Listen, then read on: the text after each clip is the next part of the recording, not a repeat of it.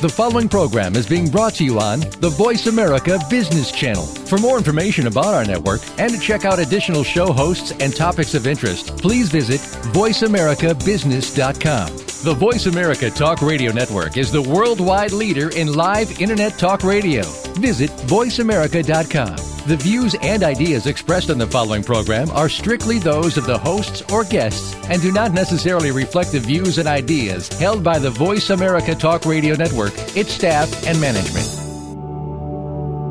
Welcome to In Discussion. Our guest today, Dr. Jerry Schubel, Chief Executive Officer of the Aquarium of the Pacific, is a well-respected and long-standing scientist dedicated to the protection of the world's oceans and marine life, talking to the future of our ecosystems, career in oceanic systems, and dilapidating trends influenced by the harsh treatment of human activities.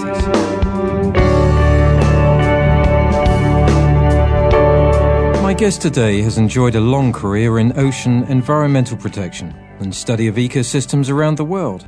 As a major contributor to the quest for knowledge and wisdom in understanding our ecosystems, he plays a leading role in finding solutions to counter the destruction of those systems and marine life across the world's oceans. He joins me today from the Aquarium of the Pacific in Long Beach, of which he holds the position of CEO and developer of ideas to improve our world's oceans. Jerry, welcome. Thank you, David. It's good to be with you. Thank you. Well, Jerry, I think what we would like to do in this first program is go through a brief review of your career and your background prior to entering into the world of the aquarium.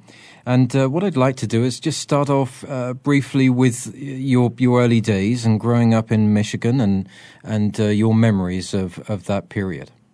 Okay, I grew up in a small town, Port Austin, Michigan. It's at the tip of the thumb of Michigan, right on Lake Huron. And actually, for most of my youth, I lived about 3 miles from there in a resort called Point of Barks. It's a beautiful area, a summer resort, and my dad was the superintendent. 1,000 acres, and it ran along Lake Huron, all woods, ponds, and then the lake. And for 3 months of the year, we had quite a few summer people there. But for 9 months of the year, the total population of that community never exceeded 8. And so we had it to ourselves, and it was an amazing place to grow up and to get acquainted with nature. And I was born in a town a few miles from there called Bad Axe, Michigan. And people who know me say that when they found out where I was born, that it explains a lot. Did you find out in those early days what your passion was to be in life, Jerry, given the surroundings? Well, I knew that I was interested in science, and I knew I was interested in nature, and the water and the lake played an important part. It was later that I really got interested in the ocean. But my mother was a teacher, and she had a huge influence on me and what my interests ultimately became. So your first step in your career was to attend Alma College, which I understand was fairly local. It was, yes, and I graduated from a very small high school, Port Austin High School, and that's really, I guess, where I got my initial interest in science and mathematics. And in my graduating class, there were only 13. And if you weren't in the top 10, you were in trouble. Small school, no foreign languages were taught. There was an excellent math teacher, but when I was a senior, there was no physics teacher, and state law required that every high school graduate take physics. And I can remember on the first day of school being invited down to the principal's office, and I wondered what I could possibly have done wrong on the very first day of school. And when I got there, the coach was there, and the principal said to the coach and to me that the coach would be responsible for teaching the physics, but the principal wanted me to help. I had been a pretty good student, and that was where I really began to learn physics because I was expected to help teach the class. And then obviously that took you more into the scientific area? Yes, absolutely. And to both science and teaching, and my love for teaching started, I guess, then. And there's no way better to learn a subject than to have to teach. Now, your next transition was obviously Harvard University. What was the catalyst to take you there? That must have been a huge leap in the academic environment. Well, yes, it was. And for a guy from a small town in Michigan, now there was the stop, as you mentioned, at Alma College on the way to Harvard. And Alma is a small liberal arts college in the center of the state. At that time, there were about 800 students. I graduated from there, and I was given a Sloan scholarship to go to Harvard in what was called a Master of Arts in Teaching program, because I wanted to be a high school teacher like my mother. And because I had had a good background, when I got to Harvard, I had an awful lot of freedom in terms of what I could take. And so I spent most of the year studying cognitive psychology and how people learn and the conditions that promote learning. And I have to say that probably to this day is the single most intellectually stimulating year of my entire life. That learning that you refer to, that human position, how has that developed over the years? I mean, these were very different times. Have you noticed that that whole enterprise of understanding the human psyche has had to change because the world has changed so much now? Oh, yes, absolutely. When the teacher as an authoritarian figure in the classroom has changed, how people, whether they're your students or your colleagues, view you. And I think one of the sad things is that our teachers are not held in as high a regard as they should be, because they shape the lives of everyone who comes in contact with them. And I spent only 1 year teaching high school physics and math, and it was in a suburban city outside of Boston. Excellent school system. I thoroughly enjoyed it. And I had the principal's son in my physics class. He didn't do as well as he should have, and I wasn't fired, but it was very clear that some people there thought I might be better off at a different line of work. And another opportunity arose. I was given a fellowship to go to Johns Hopkins University to pursue graduate studies in oceanography. And so I've been very fortunate throughout my life to have a series of opportunities come along at critical times. What was the social structure, or the differences of the social structure that you noticed in academia between those three institutions? Well, Alma College was a small college, so all the professors knew you. They took an interest in you. And if you ever started in any way not to be performing as well as you should, somebody would bring it to your attention. Harvard, big university, much less personal, stimulating, though, because of the quality of the minds and the outstanding array of offerings. Johns Hopkins, small university. If you take away the medical school and the School of Public Health, the rest of the university is quite small. So in many ways, it more resembled Alma College, although it was made up of very distinctive scholars. And in the oceanography department, there was a faculty of 5, maybe 6 at some times, and so they knew exactly whether you were performing. It was intimate, challenging, and for me, coming from a small school in Michigan, it was a really good environment, and I was fortunate to have as my advisor and my mentor, the chairman of the department, Donald Pritchard. Does it become more insular, the training that you receive, the research that you go through by the time you get to an institution like Johns Hopkins? No, I wouldn't say it's more insular. I think it was more intimate, but certainly we were involved with institutions around the United States and around the world, and my mentor and the other members of the faculty were always looking for opportunities to engage or involve their students in these activities. So it was it was very impressive, I thought.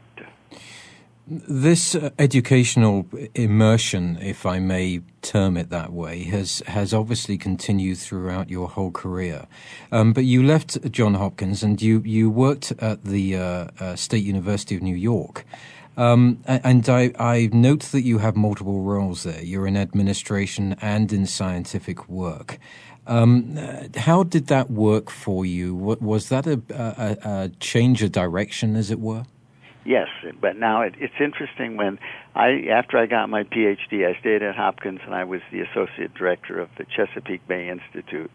And then I was recruited to go to the State University of New York at Stony Brook to be the director of a fledgling center that was called the Marine Sciences Research Center.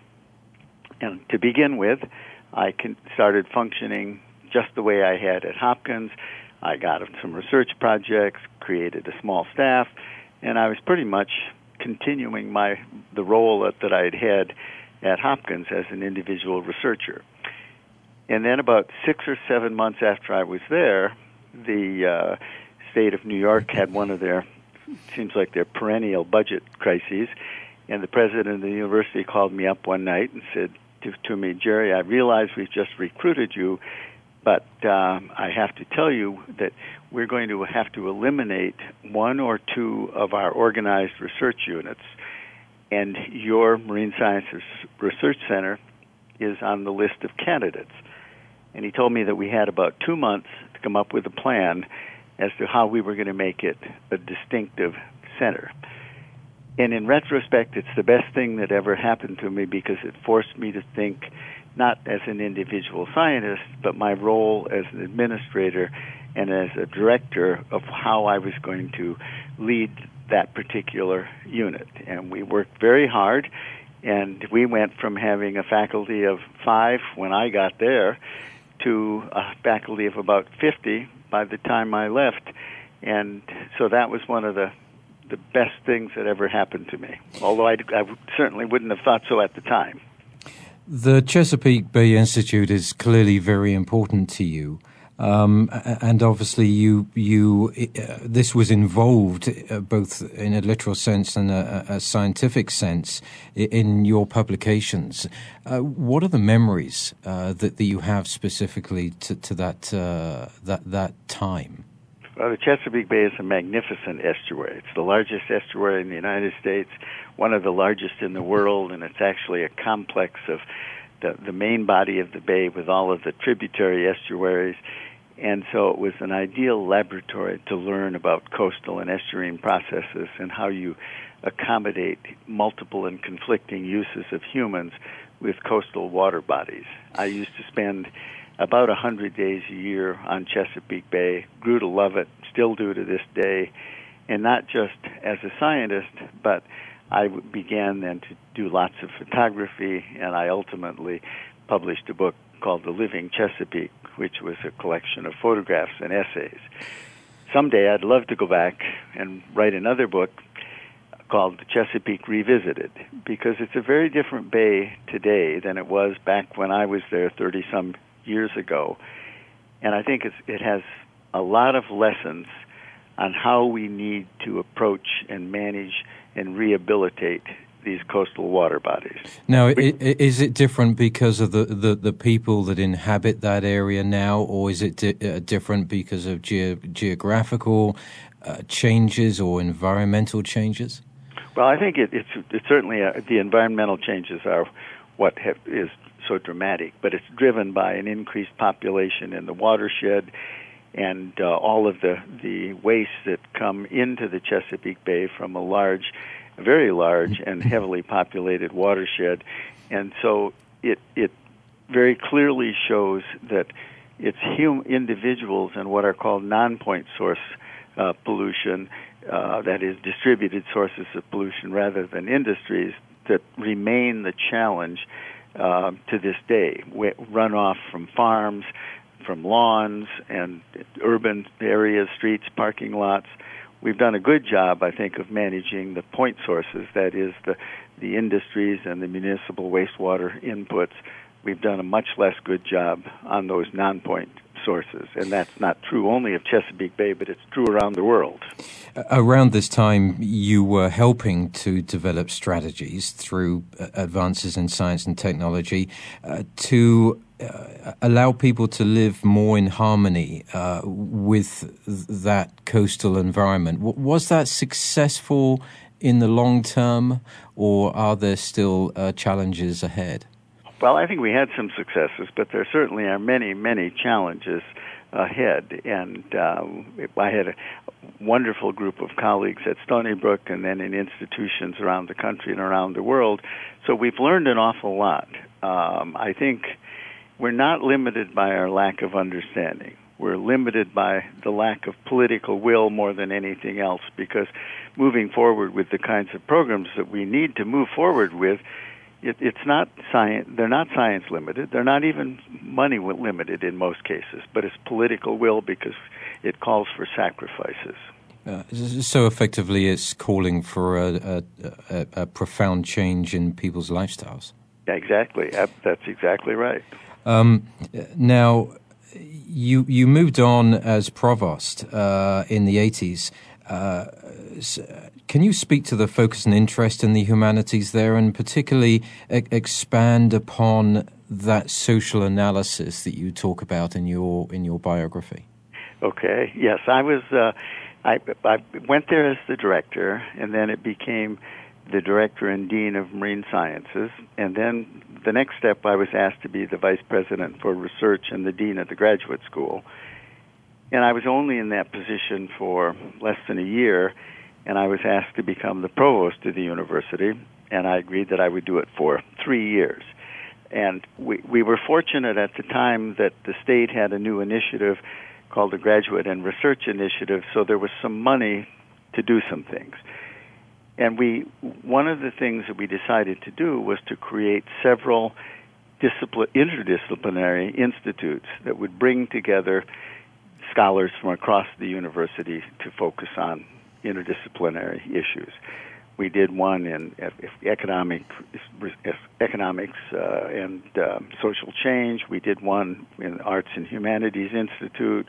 We did one in the topical or atmospheric research, and the challenge again was to bring scholars from home departments to do their work collaboratively within these institutes.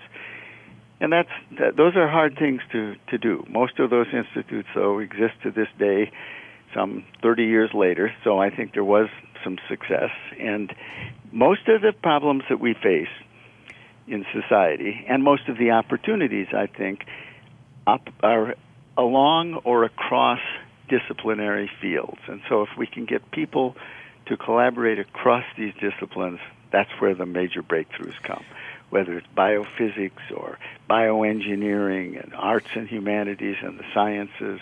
And that's what I particularly enjoy, trying to affect some of these partnerships. I suppose that in this period between growing up in Michigan and going through academia as a student and then becoming a provost, you're on both now at this stage you're on both sides of the fence. You've gone from being a student to being on the other side of faculty.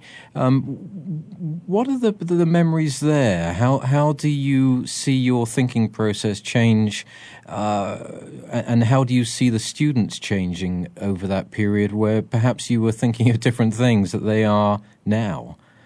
Well, I think, though, at the time you probably noticed big differences, but human beings, all of us, are wonderfully adaptive. And I think the biggest changes are when you go from being a researcher, an independent individual research scholar, where your success is measured by the papers you publish, the number of students you have, the amount of sponsored research. Then you become an administrator, a dean, and your success is measured much less by what you do as an individual than what the individuals within your department accomplish as a group.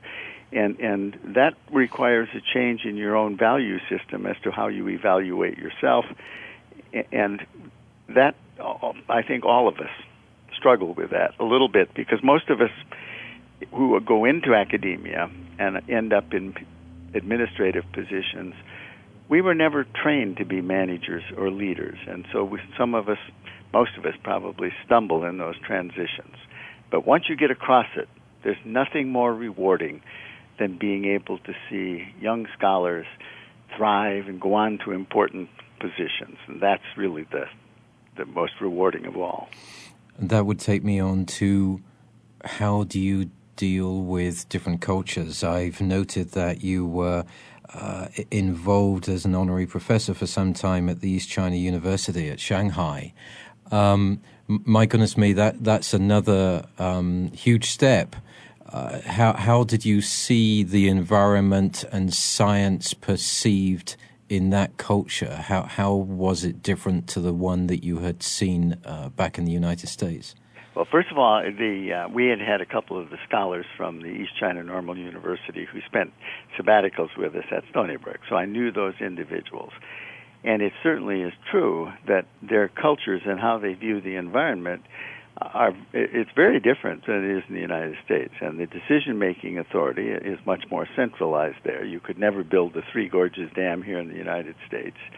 But there still, I think, is a sense of the importance of the environment to achieving and sustaining economic prosperity. And sometimes that leads to large-scale changes of the environment, which are difficult for some of us to accept.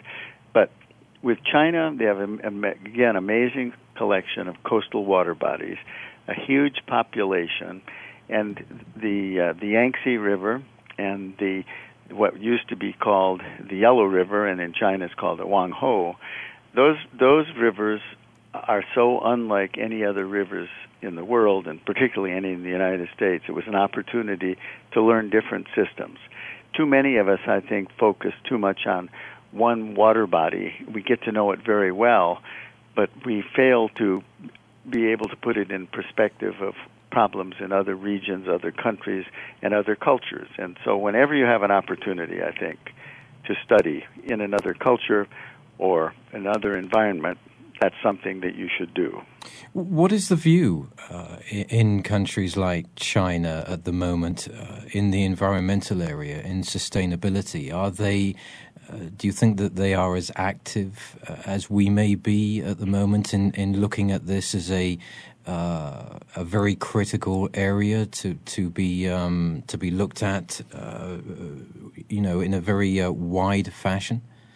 Well, I think it all depends on what you look at. They're much more aggressive in their pursuit of green technologies than we are in the United States. They're much more aggressive in pursuit of things such as renewable energy sources and also nuclear energy than we are. And they can do that because the decisions are centralized and they're not in the United States. So they're probably more willing to sacrifice some environmental qualities for economic sustainability than we would be, and I think that's shown in some of their water policies. It's a mixed bag. But then again, of course, if you look at the recent history of their development of nuclear power, it appears that they have a much easier and expedited process in being able to build and qualify nuclear power stations than we do here with so much red tape. No, that's exactly right. They will open 50 new nuclear plants by 2020, and it would be difficult to even get a permit to build one in the United States in that period of time. Now, within the last week or two, the President of the United States has endorsed loans for 2 nuclear reactors in Georgia, but it's a very long, protracted process in the United States, and I think somehow we're going to have to get much more effective in removing some of the regulatory roadblocks, and it isn't just with nuclear. It's with solar, it's with biofuels, and with winds. So if we're going to be a player, and if we're going to realize the economic gains as well as the environmental gains from these renewable energies, we're going to have to get much smarter at it than we've been. What do we have to do, Jerry, as human beings at this stage? I mean, it was a great privilege to spend time with you this weekend at the 5D event. What is it that we have to do to impart knowledge, to provide knowledge to the general public, as it were, so that they can become involved, to have a say in this, to be able to look at heads of industry, look at politicians, and create the accountability to produce a quicker rate of change. How are we going to do that urgently?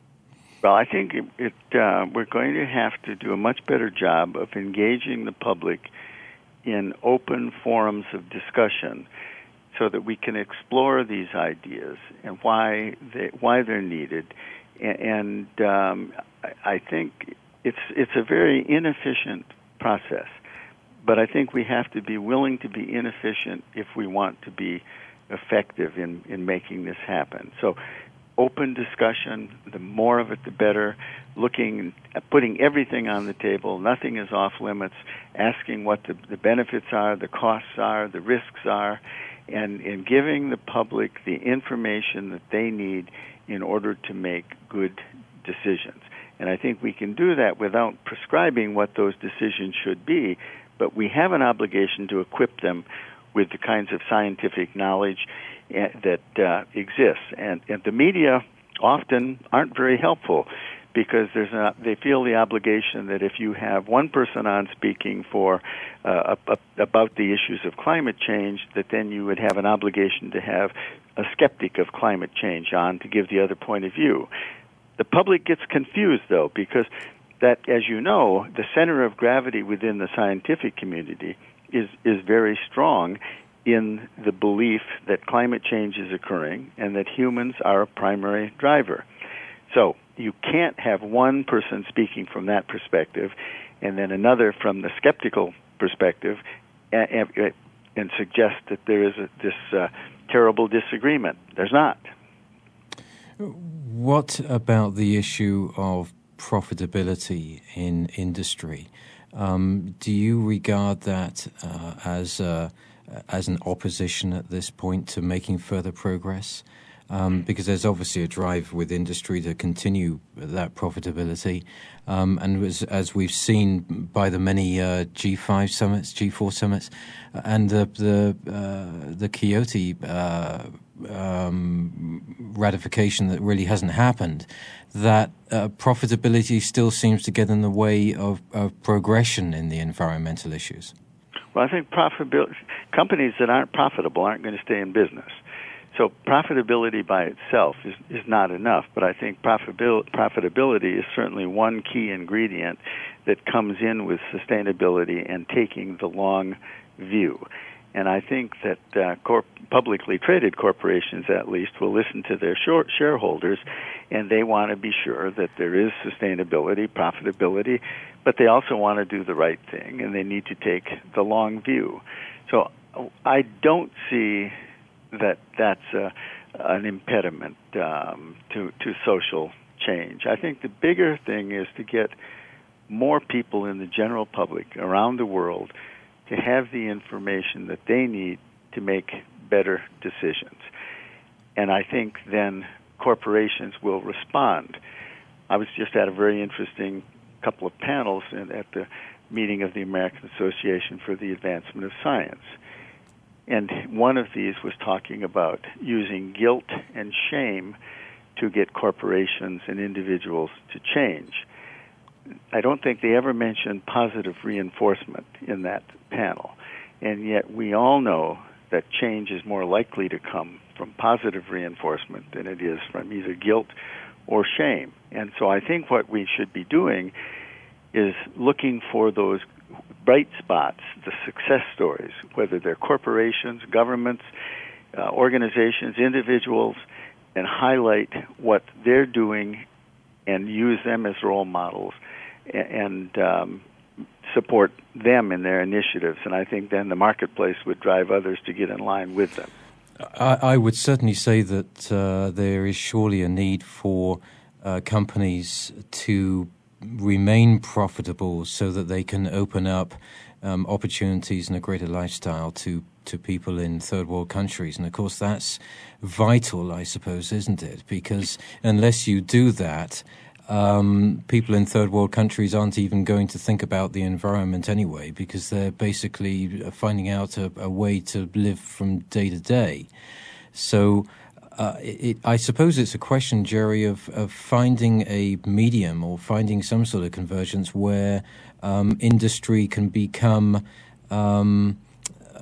armed to create that possibility of drawing more people in around the world to focus on the environment as the vital ingredient to continuing. And I think that's right. And I think we have to keep reminding ourselves that human beings are part of nature, and we depend upon what are called ecosystem services for our very own survival. Ecosystem services are those things, those services that give us clean air, clean water, rich productive soils, and so on. And when you look around the world, there are an awful lot of people that would be, they're not meeting their own basic needs for existence. That is, they don't have places to live, they don't have access to clean water, they don't know where their next meal is going to come from. And if I'm living in those conditions, in one sense, I'm a good green environmentalist because I don't place much of a burden on the environment. But on the other hand, I am not going to care very much about endangered species or anything else because I'm worried about what's going to happen to me and my family tomorrow.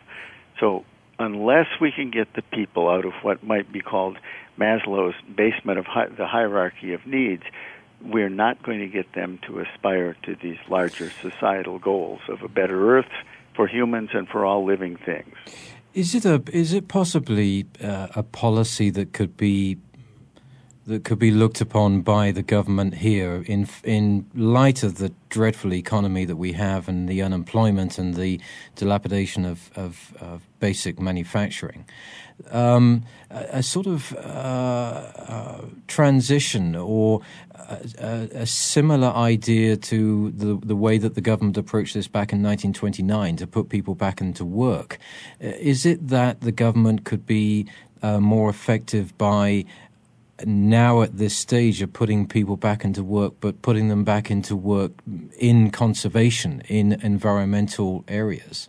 En masse, as it right. were. And as you know, there have been proposals for environmental cores and so on. Yes, and there is a little bit of that happening through stimulus funds to create green jobs, but there's an awful lot more that could be done to work to restore nature, to transition to sustainable non-fossil fuels. Government has to play a role. And I think government is not providing the kind of leadership right now that we need. In your view, and I know at the weekend that one of the major subjects or topics was the ocean and the marine life in our world's oceans. How pivotal is it to our long-term survival to concentrate on the oceans now? Well, I think it's vital that we concentrate on the oceans. If you look at the oceans, they are the thermostat that maintains the temperature of the Earth. They provide more than half of the oxygen that we breathe. They're an important source of protein for many of the people in the world. And we still have a lot of chronic problems in the ocean: habitat destruction, overfishing, destructive fishing, pollution. And now we have that whole new set of problems associated with climate change, the warming of the upper ocean and ocean acidification. And so we're causing entire ocean ecosystems to come unraveled. And we've got to be concerned about this because this is something, once you set this in motion, those are things that are hard to stop and turn around. We can stop, if we have the political will, habitat destruction and overfishing. But when we add CO2 to the atmosphere, it's there for the order of a century before it gets transferred to the ocean, where it remains for over 1,000 years. And when you add CO2 to the ocean, you change the acidity of the ocean. You lower its pH. And now you begin to have effects on any animals, whether they're plankton or coral reefs, any animals that depend upon removing calcium carbonate to make shells. And we're making it difficult for them to make a living. So we've put in motion these things that even if we stopped all further emissions of greenhouse gases tomorrow, the ocean will continue to warm, become more acidic, and sea level will continue to rise. We have to be concerned. Is there any way that politically, or even in a wider business sense, that we could pin this down to the shipping lanes, to the burning of fossil fuels, to the export-import that we've seen that possibly started 200 or 300 years ago in colonization?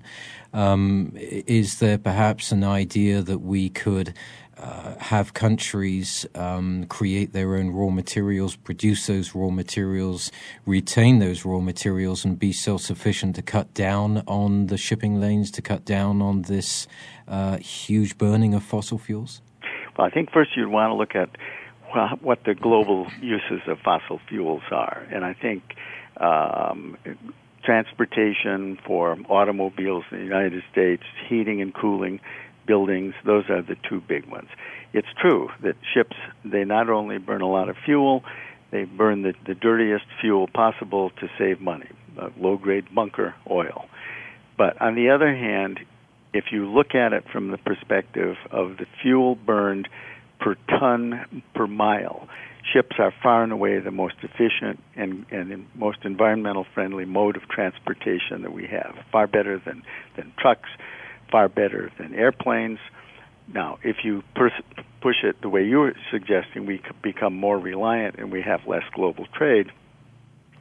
That would be one approach. I don't think we're going to stop globalization, so I think it would be better to look for cleaner ships, cleaner fuels, whether they're nuclear powered, and there are even moves now to have ships that go back and use as an auxiliary source of energy wind and have sails on them.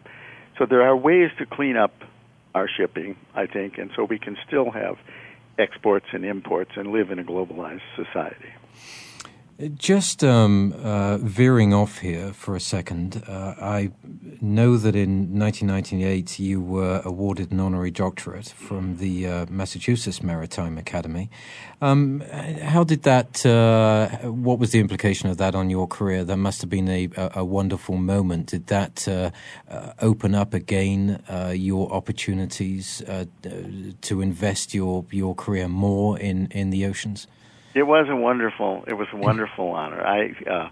Back then I think that was about the time I was the chair of the Marine Board for the National Research Council, which is concerned with the nation's maritime industries. And I think it was partly a recognition of that.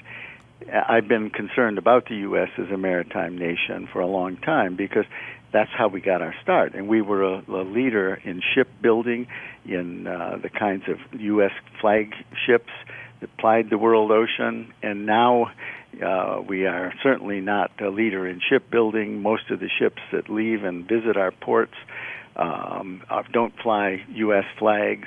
And we still have some of the big ports, but even there, Asia is outdoing us. And I think in a globalized world, being a leading maritime nation is very, very important. And I continue to worry about that. And we, at our aquarium, brought together leaders a few years ago, and we looked at the importance of having the public understand what it means for the nation to lose this leadership as a maritime nation.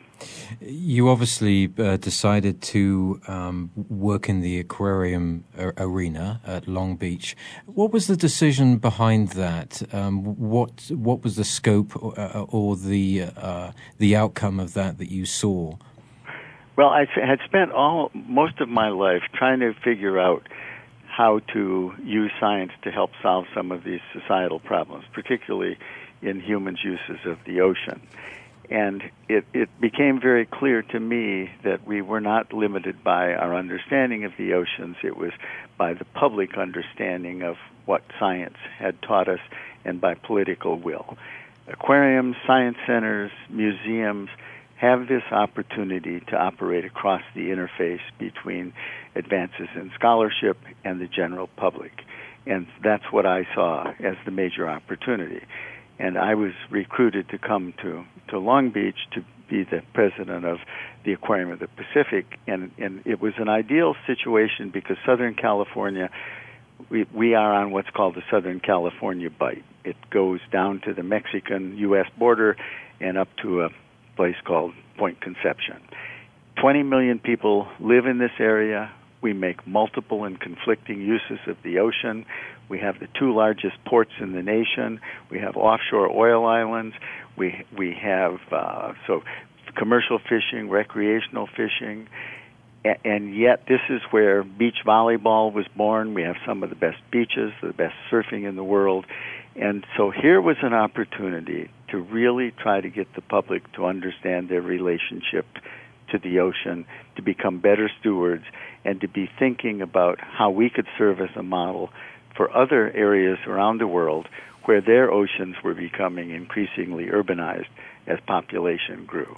In a local sense, do you have an idea, a plan or a strategy that actually brings in people from the urban neighborhoods to become involved with the oceans? I'm sure that Long Beach is like any other community. I'm sure that there are people 5 or 10 miles in from the coast who've never even visited the ocean. How do you bring that sort of culture into this? And that's a very good point because, yes, you're right. We have people that live within Long Beach who have never been to the ocean, even though it may only be 2 or 3 miles away. We also have the most ethnically diverse population of any region in the United States, and this is the most ethnically diverse large city in the United States. So one of the things that we started were cultural festivals, and we would turn, on a weekend, we would turn the aquarium over as a platform to a different culture. And the only requirement that we made was that they would have to spend a little bit of the weekend talking about their relationship to the ocean and to the environment. We now have 10 different festivals every year, and we just finished this last week having an African American festival during Black History Month. And it's quite remarkable because you have people of all colors, all ages, all backgrounds, and you come together and it unifies and builds social capital. Part of our vision for our aquarium is that the greatest threat to natural capital, that is nature, is the unraveling of social capital, which means the relationships between and among people, particularly through networks. And this yesterday, there was a drumming circle, and it started with African Americans doing the drumming. And then, as they went along, they would encourage young children of all colors to come and join them and to hit the drums with them. It's a very emotional experience, but by the end, when you see the white, yellow, black people all drumming and having fun and hugging each other, that you can't beat that.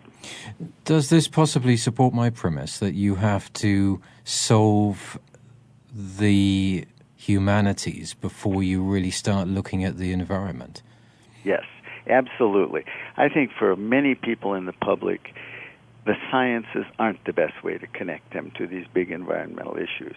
I think you have to make emotional connections as well as intellectual connections, and I think the humanities and art often are more powerful at doing that than the science. So we try to combine art, humanities, science, poetry, literature, music in these various festivals and in other things that we do. What is the delivery in a wider scale that could promote this idea of bringing all these different areas together? Well, I think when we have a festival, obviously, this last weekend, for example, on one day we had 10,000 people. Now, that's not, while it's a large number to come to an aquarium on one day, we have to reach hundreds of thousands and eventually millions and billions of people with these big stories. And that's where I think programs like yours expands the reach, and I think films, movies, concerts, that's the way we're going to engage people in simple, emotional, powerful stories that will motivate us to change. What are the organizations, the institutions that you work with that you feel have a profound contribution in all of these areas? Well, we worked with a lot of institutions, colleges, universities, the Art Center College of Design, which is in Pasadena, because, again, we're trying to use art to convey some of these messages. We work with 5D, which is a program that was started by Cal State Long Beach. It's about immersive design, and we work with a lot of NGOs, other aquariums. So we're very inclusive, I think, in trying to work with individuals, companies, corporations, foundations, and that's one of our strengths, I think. You had mentioned that the general public don't necessarily rely on scientific evidence.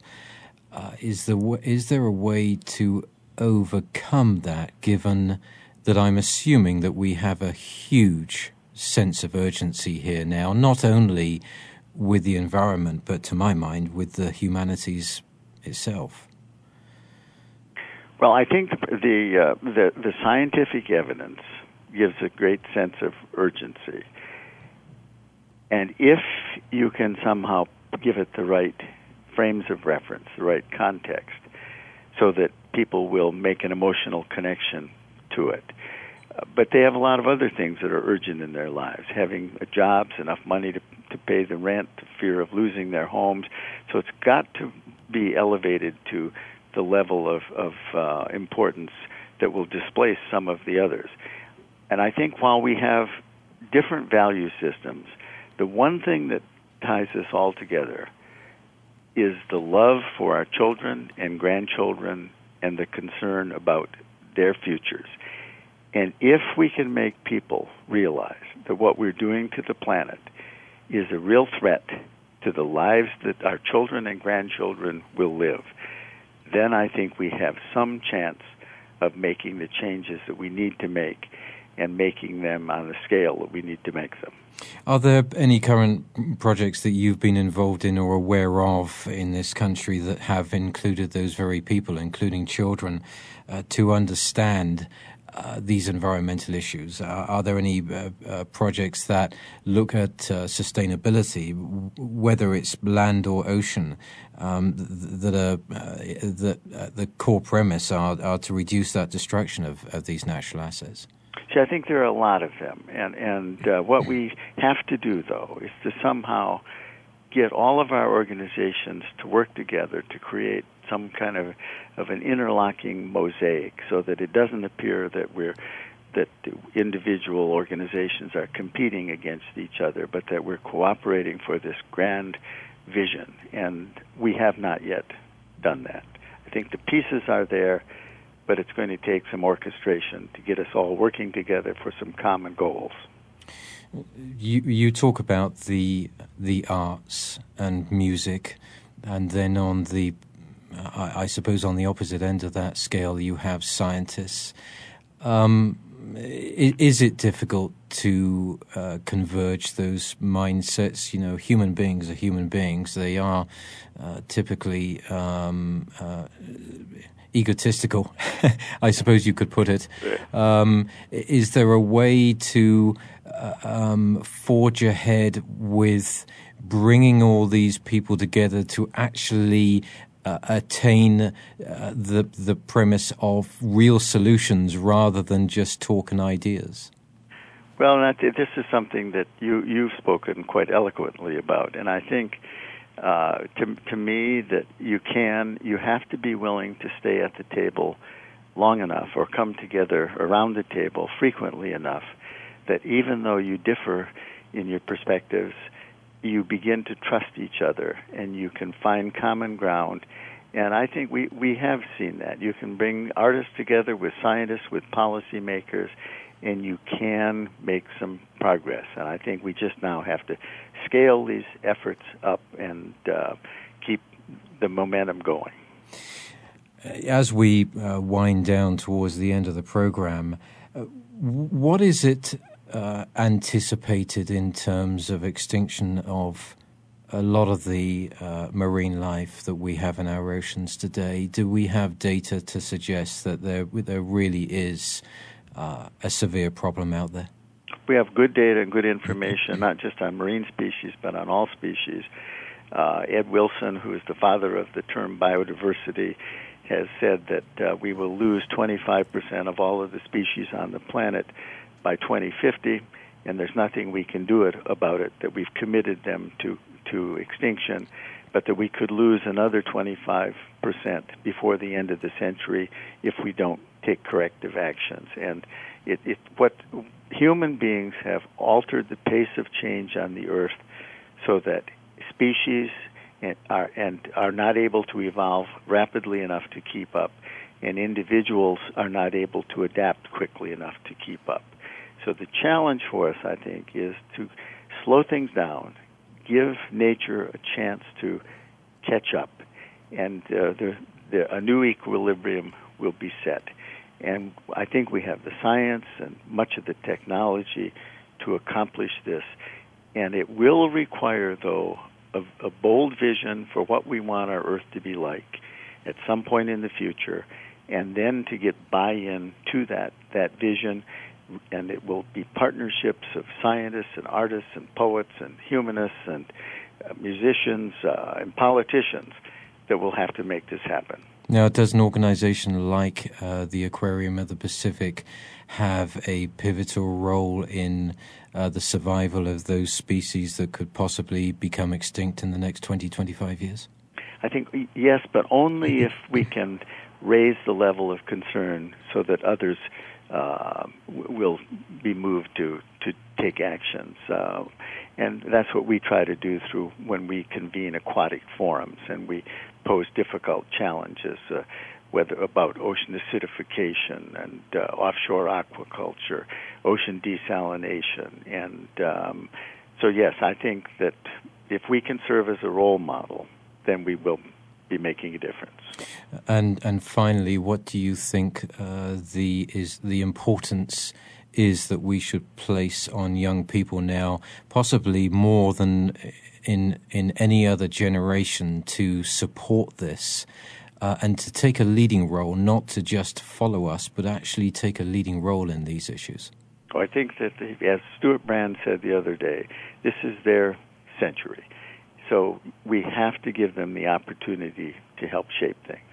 But I think as the elder statesmen, we also have a responsibility to help them be able to play those roles and to listen to them and to help them lead and affect change. And finally, Jerry, looking back over your career from those wonderful beginnings in Michigan, what are the most wonderful memories that you have that you take with you in this incredible career?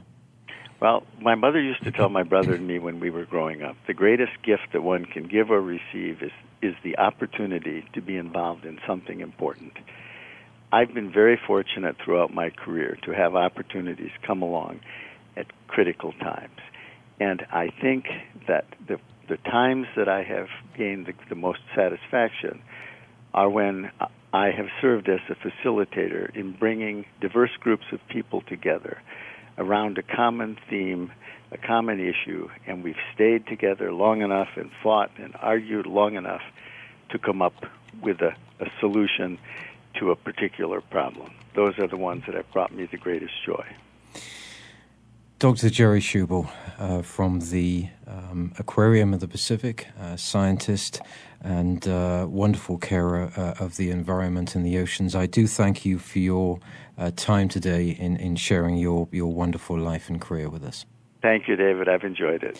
And to our listeners, I do hope that you as well have enjoyed this program as much as I have. And I'm sure that we all hope that we have a wonderful environment in the future that we can be proud of. Meanwhile, wherever you are in this wonderful world, good morning, good afternoon, and good evening.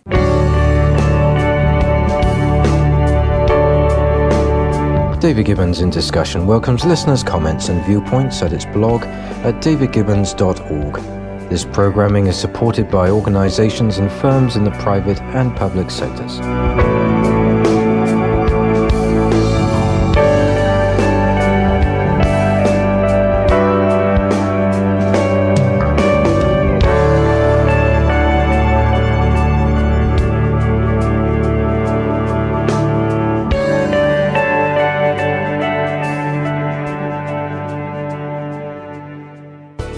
Thanks again for listening to the preceding program, brought to you on the Voice America Business Channel. For more information about our network and to check out additional show hosts and topics of interest, please visit voiceamericabusiness.com. The Voice America Talk Radio Network is the worldwide leader in live Internet talk radio. Visit voiceamerica.com. The views and ideas expressed on the preceding program are strictly those of the hosts or guests and do not necessarily reflect the views and ideas held by Voice America Talk Radio Network, its staff, and management.